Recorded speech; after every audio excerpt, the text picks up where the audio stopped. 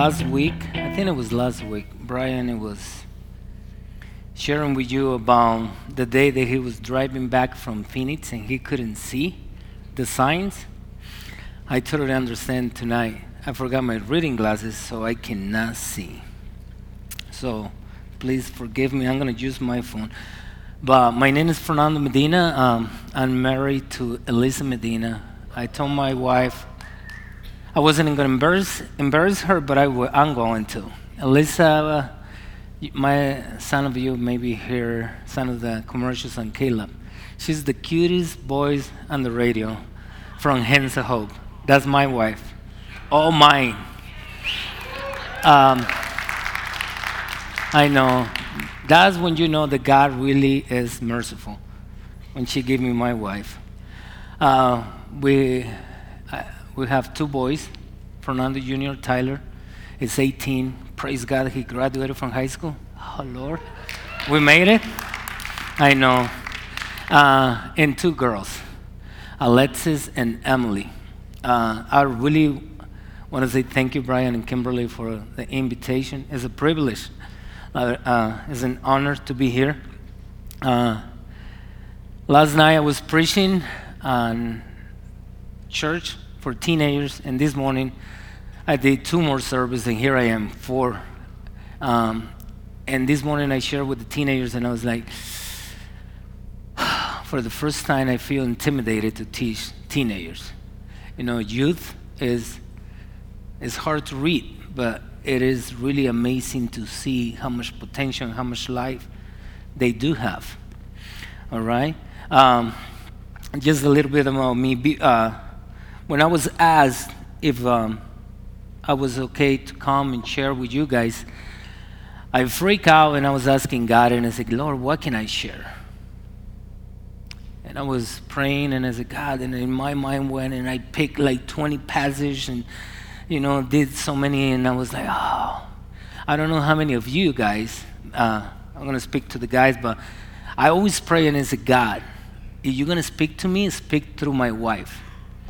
Half of the time I don't like what the Lord has to say, but I'm not going to argue with my wife, So I know that it's coming from God.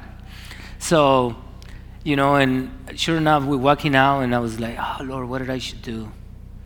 And right before the Lord, it was like, Fernando, share with them what I did in your life in 2000. And sure enough, we're walking out of the service, and she was like, why you don't share your story? We all have one. So, unfortunately, you guys are going to hear a little bit of my story, what God has done in my life. We're going to pray, and we're going to dedicate this time and this moment for Him. Lord, we thank you for your mercy. Lord, your kindness and your goodness over us. Father, you don't hold anything against us. Lord, all you ask is to come before you, and like we were singing, to surrender ourselves to your feet. Lord, we ask in the name of Jesus to forgive our sins, Lord, to pure our heart and fulfill our life with your Holy Spirit. In Jesus' name we pray. Amen. All right, so we're going to open our Bibles on Matthew chapter 6, verse 33. And in the chapter, Jesus is speaking, and he is talking about, how we worry so much. I think this is a male issue. I'm sorry that I'm picking at the guys, but we worry so much. Like, how are we going to do this? How much money are we going to make? How are we going to pay this? And I mean, it's a male thing, I think. We worry so much. And what are we going to do? And Jesus is speaking and talking to the disciples, and he say, hey, don't worry about anything. Don't worry about tomorrow. Don't worry about, look at the birds. They're not even worried. And they have, every day they have something to eat. And he's speaking to the disciples and say that, and we're going to pick up in Matthew 6:33. By the way, as my favorite Bible verse. So since I was being asked to teach, I said, I'm going to pick whatever verse I want. So I picked my verse. And it say, these things, I'm so sorry. It say, seek the kingdom of God about all this, all else, and live righteousness, and he will give you everything you need. You know, early in the week I was reading several versions, and I was like, oh, what does this mean? You know, and seeking the kingdom of God. What does that mean in my life? What can I do? Going back to my childhood, I'm a fatherless and a motherless. You know, when I was 2 months old, my mom, she was 16 years old. She didn't know better about kids, so she left me behind with my grandmother, and I was raised by my grandmother. When I was 8.5 years old, my mom came back, and we tried to work it out, and she asked me to go back and live with her, and I said, Mom, I know you're my mom, but I don't love you. And she was like, what? And I said, I haven't lived with you, so I don't know. You know, I know you're my mom, but that's it. So I did what every good kid would do with a parent. I went try to work it out with my mom. I moved with her. We were very unstable, and one night in the house that we were staying, a 16-year-old girl started coming and molesting me. Now I'm fatherless, motherless, and being abused. At 9 years old, a little less than 9. So at that point, I say, you know what? It's not God. All religions say God is good, God love you, God protect you. But what was God when my dad turned around and left my mom? What was God when my mom ran away because she didn't know what to do with the child? And what was God when this girl came? And what was God too when I did wrong things and my grandmother would say, that's why your mom left you behind? Where was he? So I went wild. And I said, what is the purpose to believe in God and to not? Life is messy anyway. So I went wild, and I went dark you can be. I was the crazy guy in the street that I screaming to God and like cussing a hand, doing all kinds of things. Same thing to the devil. The devil wasn't going to do anything to me because I was on his side. God didn't do anything to me because he's merciful, and I didn't understand that. The Word of God says that God, He hasn't condemned the world because of what He wants. He wants to save the whole entire world. That was His mercy. That was His kindness. And in the back of his head, then he said, you don't know what you're doing, knucklehead. Time go by. I get in trouble. I was a fighter. You name it. I mean, I did so many things. I was sharing a story a little early with someone, and it's so... Well, you know, one morning I woke up. I didn't know, my wife doesn't know this, but she's just going to find out. A mile away down on Grant and Swan, I was in the southeast corner of Grant and Swan. I almost it was a gun fight, and, you know, by the mercy of God, nothing happened. Bullets everywhere. And here I am. You know, I when they asked me to come, and I was like, wow, I remember that night. Later I came to Christ, and I woke up one Sunday morning. This is before Christ, and I woke up Sunday morning, and I woke up and I say, it got to be more than the life I'm living. I was dying inside, bitter, unhappy, and all I want, and I did this last night and this morning, and I'm going to do it again to all of you. I was seeking for one thing that we all are seeking even this day. And you all are seeking the same thing that I was. I just want to be loved. That's all I want. So I woke up that morning and I said, you know what, God? You know that I hate you. Now I'm broken. I hit the wall as hard as I could. And I said, you know that I hate you, and I don't even know if you're real. But you are. Save me. And this is the picture I have when I was praying, and I say, I just feel that I'm just going down to this dark hole, so desperate, try to grab something so I can have a little bit of hope. But nothing happened. And I said, all I want is just want to open a door, and when I open the door, I want the reflection of light hit me, and I just want to be happy. And if you do, I will serve you. I have no clue who I was praying, but it was a God that somebody told me. But now I'm broken, I'm vulnerable, and I just all want to be happy for the first time in my whole stinking life. 26 years old. You know, a thunder come out, dark sky, no, just kidding. No, nothing happened. You know, the pray didn't work. So here I am again, broken, and I have no clue who I was praying for. Got a phone call, a friend of mine comes, and he said, hey, can I stay at your house? And this was one of the nicest people I ever met, besides Brian Lee. You know? And I said, of course, dude, you can stay as long as you want. So he stayed, and one morning I woke up, and on the top of his bed, I see a Bible. And red flag everywhere, and I was like, no. And I said, in Mexico, to the Christian people, we call hallelujahs. And I go to the guy and I say, Jose, are you hallelujah? And he's like, hey, the happiest man on earth. Hey, yes, I am. And I said, whoa. And I said, I'm gonna be straight honest to you. You talk to me about your God, I promise you I'm gonna, you know what, out of this house. And he's like, hey, okay. You know, he started sharing the gospel with my roommate, and I started hearing these stories about Jacob, Abraham, Moses, and I was like, I know those guys. You know, and my heart and my alcohol and my drug addiction, it got worse. It got to get worse before it gets better. And it's the fire, you know, but I hearing this. And I memorized, as a little kid, 2 verses of the Bible. So I encourage some parents that the Word of God never come back empty.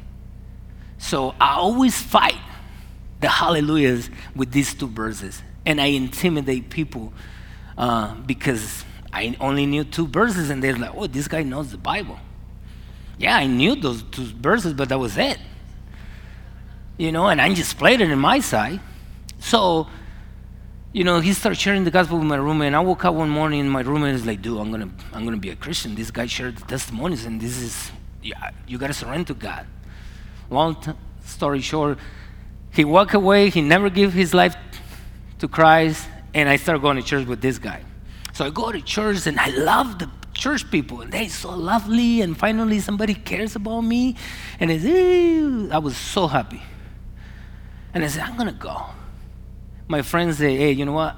I gotta go back to Mexico. And I was like, whoa, we just barely started going to church. He said, you super friendly, you know half of the congregation already? See ya. I check with you in a month. And I was like, what? Sure enough, he left. A month later, he called me and said, hey, how's it going? As you know, I'm just playing church. The man in me, you know, the muscle. So I'm not gonna show my feelings. I said, oh, I'm just going to church, you know, playing, and it was true. And I was living a double life. Selling drugs, one hand I was raising, praising God, and the other one holding all the drugs that I have. And to finally I confessed my sin to the youth pastor, and I said, Robert, I'm doing this. And he's like, today is the day of salvation. You got to choose what you're going to do. And with tears in my eyes, I said, I want to have what you have, but I don't know how to get it. And then he's like, Fernando, you got to choose. And I said, you know what? Okay. Sunday preacher came from California, preached my life. I don't know who talked to this guy before, but he is like, next thing you know, I opened my eyes and in front of the pulpit, gave my life to Christ. November 26 in 2000. May 29 in 2001, I got baptized. Ready for this? Pick up the phone, call my mom, the one who raised me, my grandmother, and I said, Mom, guess what? I'm going to church. I'm going to change my life. Ready for this? This is her words. I'm so glad that you changed because you embarrassed our family for so many years. It hurts, huh? But it was true. And then God used that to make me grow. And in the beginning, I just want to prove my mom wrong. But later, I find out the love of Christ. And for the first time, I realized that He genuinely loved me and He genuinely cares for me. And then after that walk, I prayed for 7 years for my wife. And I was very specific. I need this, I need that, I need that. 3 things. And those ones who are praying for a wife, I'm going to give you a tip. This is what I pray. I want a woman who has a very good relationship with her dad, because if she has a good relationship with her dad, she was going to have a good relation with me. I want a person who loves God more than she loves me. And I want a person who cares for others. And God said, I got it. Took me 7 years. We met, and the first thing that she said is, oh, I don't know if I can do it with that accent. He's too Mexican. And I was like, I'm going to get this girl. I said, you know what? You're too snobby for me. So we were like bumping heads a little bit, you know. But God is merciful. And, you know, I said earlier, I was sharing a story, and just literally down the street, across the street from the high school, used to be a facility called Las Familias. This is another thing that my wife doesn't know, and she's just going to find out too. A Las Familias community, it was a community, it was a program for the government. And I was talking to a friend of mine, and I realized that I got angry management. And I was miserable. And I went, and this person helped me to deal with the angry management. He helps me. And the day when I was going to get married, I called the guy, and I said, Leo, you got to be here. You know, I'm getting married. And I was so grateful because they said, Leo, you're part of this. All the change you're doing. And it was so cute because he was a Jewish guy. Here's a new Christian guy who I was going in that time. I was going to college to be a psychology. I was studying psychology, and I said, Leo, I don't believe psychology. I'm Christian, so it's so spiritual, you know. And he's like, here's the paperwork. You want to do it, fine. You don't. But I surrendered, and I shared this story with a friend of mine. And I said, you know what I noticed? The one thing that had really changed. That one day when I was broken and I came to the office and I just punching walls and everything, is he cried with me. The social worker did cry with me. He showed me that he was vulnerable. I break his heart. You know, and I was like, yes. But it shows me support. It shows me that he cared. And that, it shows me that God really genuinely loved me. And if you are worried if I'm happy, unhappy I can be. But my desire and my encouragement is to encourage you to seek the kingdom of God. I know that we worry about so many things. As the Bible and the verse, still sometimes I struggle with it, and I didn't know that my wife does too. Is in Romans 8:28, the Bible says that all things work for good.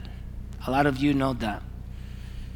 And if I wouldn't let my past bother me, and it really define who I am because of my past, I would not be here. I need to go to those rough times and all the pain, all that sorrow, all that left out to realize one thing. To value love. To value what I have. When Jesus died on the cross for us, the Bible said that all the disciples and everybody else went back and do their own life. But 3 days later, the most powerful story of love just began. And that's one of the reasons we're here. That's the main reason. My encouragement every time I talk to people, I say, if you really want to make one story of the Bible yours, you want to own it, own the crucifixion. When the Passion of the Christ came, came out, and I went to the theater. And I was sitting on the theater right in the middle, and I was right in the middle of the screen, and the part when Jesus is carrying the cross, and he's all weak, and he just fall down, and the cross just smashed his head, and he's so weak. This is me in the theater. I'm watching the movie, and he's all shaking and all weak, and I'm like, get up. And my oldest son, he was like, Dad, he's gonna get up. And I said, shut up. I know. It's like, no, get up. I'm so sorry. I don't know what was. And I said, hey, get up.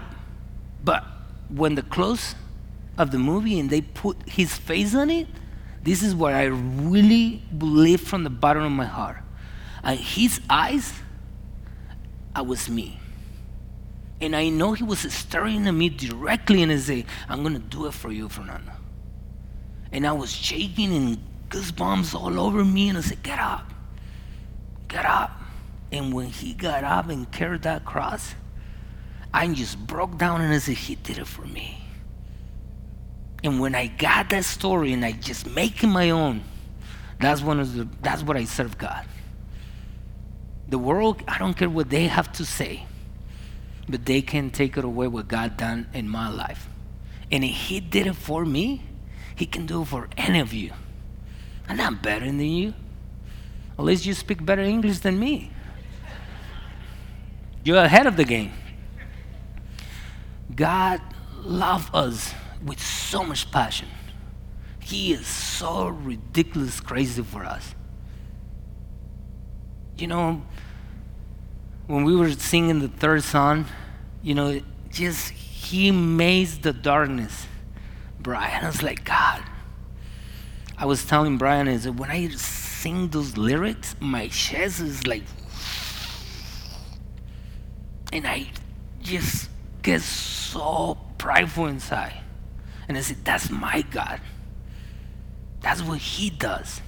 He brings light to the darkness. And I don't care the circumstances in your life, he can still do it. I challenge you, every single one of you guys. Good thing is July 1st, with the beginning of the month.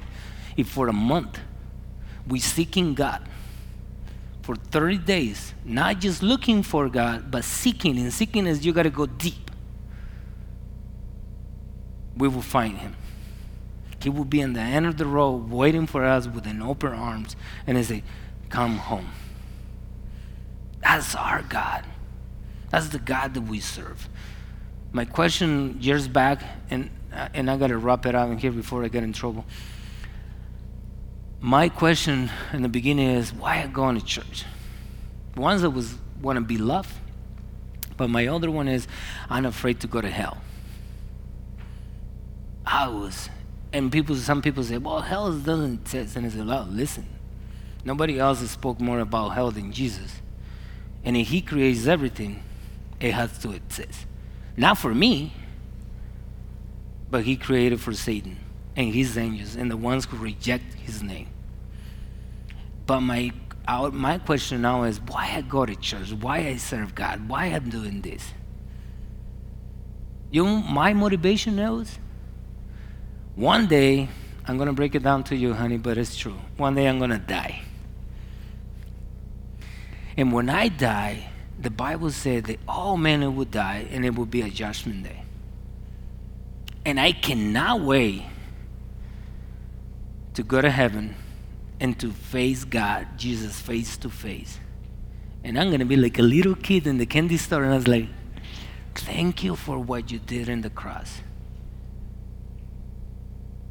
I do believe from the bottom of my heart, if what would it be just me to save, he would do it. I want to honor the worship team too. And in the meantime, I will, if you guys don't mind coming in and we can play a song. But I want to honor the worship team is because I really, most of the time we always focus on the pastor. We always focus on the guy with the microphone and, oh, he's the pastor. But these guys, they do have a hard job. They bring the presence of God down. They do. Don't clap too hard because they're going to believe in their heads is going to get big. But they do. The Bible says that the presence of God descends on the worship. And if we can break the worries and we can now let all the baggage out before the worship, when the service comes, unfortunately, we're not prepared. I don't know how many of you are visiting, or I don't know how many of you don't have a church. If you don't, I will invite you. I'm going to get in trouble with the pastor in here, but I will invite you to visit Element. It's a great church. I love, this is remind me, give me the flashback of the church that I started going when I came to Christ.